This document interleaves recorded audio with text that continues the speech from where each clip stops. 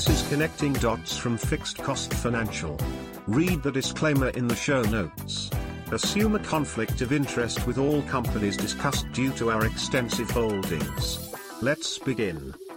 So one of the things that we've done now is laid down the foundation for hydrogen. We've talked a little bit about our caveman, right? We talked a little bit about Fred and Barney and Wilma and Betty and how Bam Bam and Pebbles are probably the ones that are actually going to wind up doing some of this stuff because, to be really blunt with you, a lot of us who are a little bit older are stuck in our ways. Oh, hell, most people my age are so damn stuck in their ways they can't get out of traffic. Oh. Sorry, but it is what it is. So it's going to require a lot of you folks who are a little bit younger to say, you know what, I'm just not going to take this anymore. But the thing you cannot do is you cannot do this from a stupid perspective that the government is going to do anything for you. This is going to require you to stand up and say, no, we're not going to deal with the traditional ways of doing things. And the traditional way of doing things is inhibiting free speech. If you just imagine this, you have a thing in this is called the Scottish Orkney Islands, if I pronounce that right.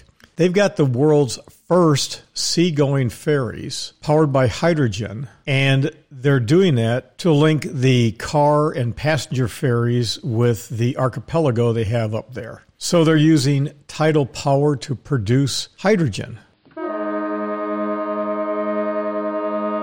Wow. Rocket science, right? And it's a remote island. It's an experiment. It's backed by the European Marine Energy Center. Who the hell knows what that is? But give these guys credit for actually trying to do something that makes sense. Okay? So, once again, hydrogen is created by passing through an electrical current through water, separating hydrogen and oxygen, leaving water as the only byproduct. The fuel cell process is in reverse, so the hydrogen then can produce electricity. Rocket science, right? It's a game changer. You know it, I know it. If you've listened to this and you say, he doesn't know what he's talking about, yeah, you're right. I don't. I'm not one of these guys who's going to go to work as an engineer for Nikola Motor. Not going to happen. It's not what I do. I'm not going to design the schematics for the next breakthrough in engine technology. Oh, me, oh, my. Those people are out there. They went to school. They're hardwired differently than men and women like me. What I do know is I'm able to connect the dots. I'm able to see the future, and I'm able to see what is happening in the near term as it applies to the long term. And fast refueling is a critical, important consideration. Take London's Metropolitan Police Service. You know, the bobbies? Yeah. No, you know those guys, the guys that say they don't carry guns, but they carry guns. Okay, so they've got about 11 of the Toyotas that are using hydrogen. They've got these things fitted with hydrogen cells, and they're simply response vehicles, old-fashioned police vehicles, lights and everything else. Now, they got a range at about 480 kilometers. And rapid acceleration, they're pretty cool to drive. I mean, zip. Now, by 2020, that's next year, boys and girls, they want to have about 550 of these zero or ultra-low emission vehicles. Now think about this. Remember we talked about Anheuser-Busch? What happens when you start to have a government that actually says, you know what, let's use hydrogen vehicles because take, for example, a city or county that you don't have a lot of driving, but you got a lot of residents living in a concentrated area, but you need these vehicles. Wouldn't that make sense? Again, remember what we've been talking about when it comes to all battery storage, the length of time it takes to recharge, and we're going to talk a little bit about the Congo and what's going on there and why it's not exactly, I would say a humane thing to do is to continue to build these nonstop batteries. Okay, so the first hydrogen-powered train in Germany. There's about a 100-kilometer stretch of track in northern Germany, and although it's more costly, how's that? We'll just do that. In diesel engines, it is something you have to do to take that step. Okay, so what do? Well, if it's a highly congested area, the emission is water. We've talked about that before. Now, the train manufacturer is Alstom, and they plan on having 14 new engines that are going to go to the Lower Saxony state in about 2021. Now, interest in change from, again, traditional trains to hydrogen-based trains has been expressed a lot of interest by German states and internationally from other countries. The United Kingdom, Norway, Denmark, France, and Canada. What country's not there? The United States. Oh no! CSX. Don't know. We'll be taking research and digging into whether CSX plans on implementing any hydrogen on their trains. But I suspect if you think about the Los Angeles and the Long Beach shipyards, how you need Class 8 tractors to move things around. Well, don't you need trains to move boxcars around, and maybe hydrogen-based locomotives for yard work would make some sense? Let's take a look at, for example, in Japan. The world's first commercial hydrogen-powered fuel cell car was produced in Japan. Now, by 2020, that's next year, boys and girls, the Olympics is coming to Japan. And what they're going to do is they're going to be hosting a lot of events focused on hydrogen. They're going to be promoting hydrogen gas as an emission-free energy source.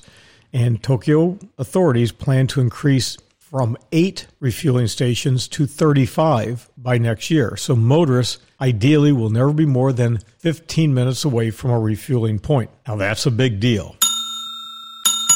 So when it comes to the vehicle that Toyota's making, it's 151 horsepower. Remember, we're using that horsepower thing again.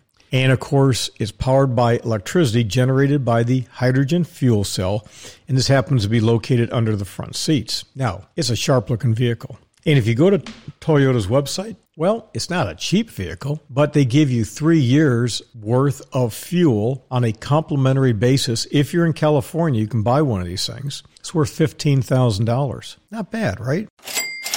They have a driving range estimated at 312 miles. Not bad. Length of time to refuel, well, 5 minutes. Not bad. Emissions, 0. Not bad. So one of the things I think that's important to always remember and never forget is that what we need to do is we need to find those types of technologies that focus on time, effort, and energy. I say this all the time, okay?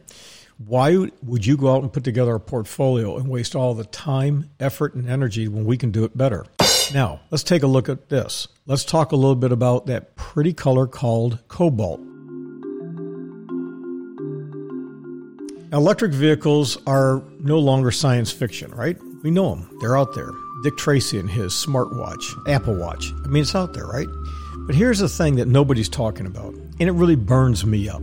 What exactly goes into the manufacturing of electric car batteries? See, what really irks me is the fact that you get all these politically correct, global warming, tree-hugging pinheads that don't understand the difference between fantasy world global warming, natural climate change, random cataclysmic events such as solar flares, earthquakes, volcanic eruptions, meteor strikes, and the difference between old-fashioned pollution.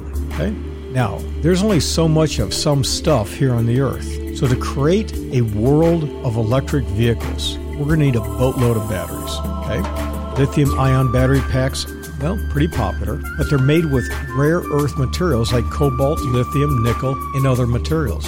Now, cobalt is a, bluish-gray material found deep in the Earth's crust, and it's used to make everything from lithium-ion batteries that are used in mobile phones, computers, electric cars. 60% of it comes from the Republic of Congo. They call it the Democratic Republic of Congo, but this is a place that's known for, brutal human rights, if any. In child labor, it's damn disgusting. But the demand for cobalt has tripled in recent years. It's going to double again next year. Why? Because everybody wants batteries. Now think about it. Remember those blood diamonds? How about coal miners and all the deaths from black lungs?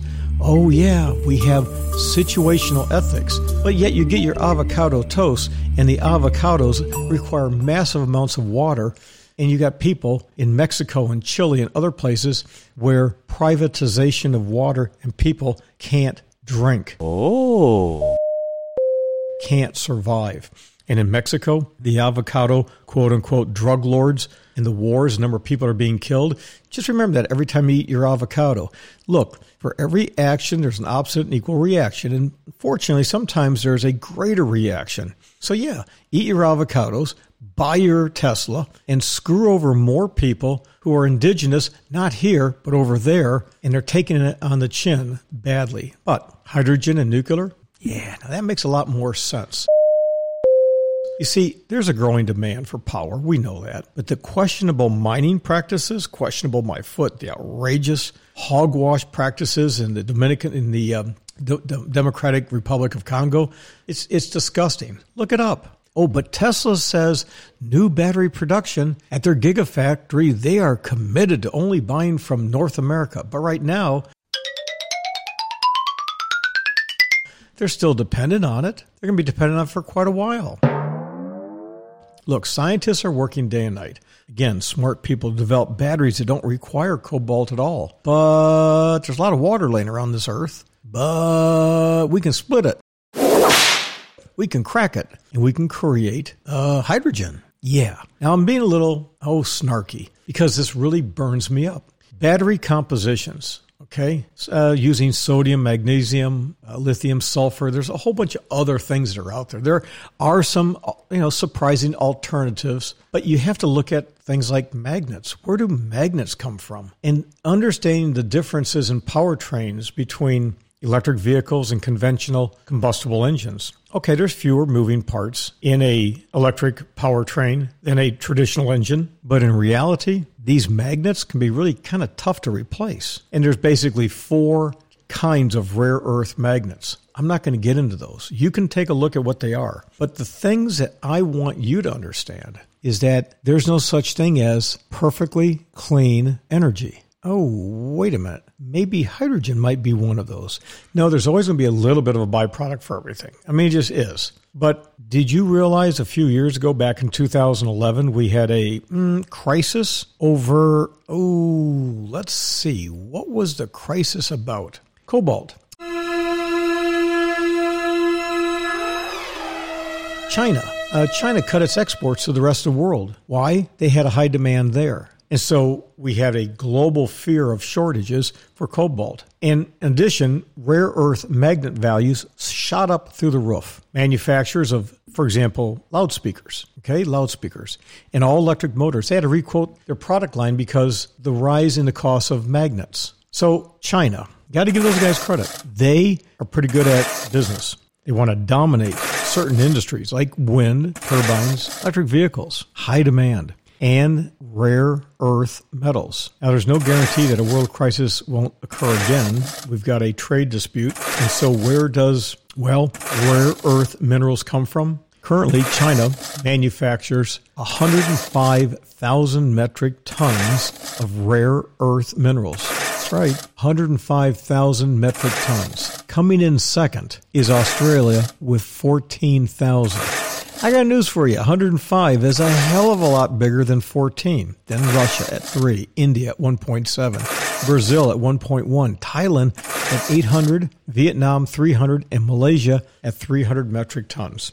Yeah, mining rare earth elements was pretty toxic. It's expensive, and it's something that China dominates. Now, put that in your pipe and think about it. This is Paul Truesdell, and you are listening to Connecting Dots. Make sure to read the disclaimer in our show notes before each episode.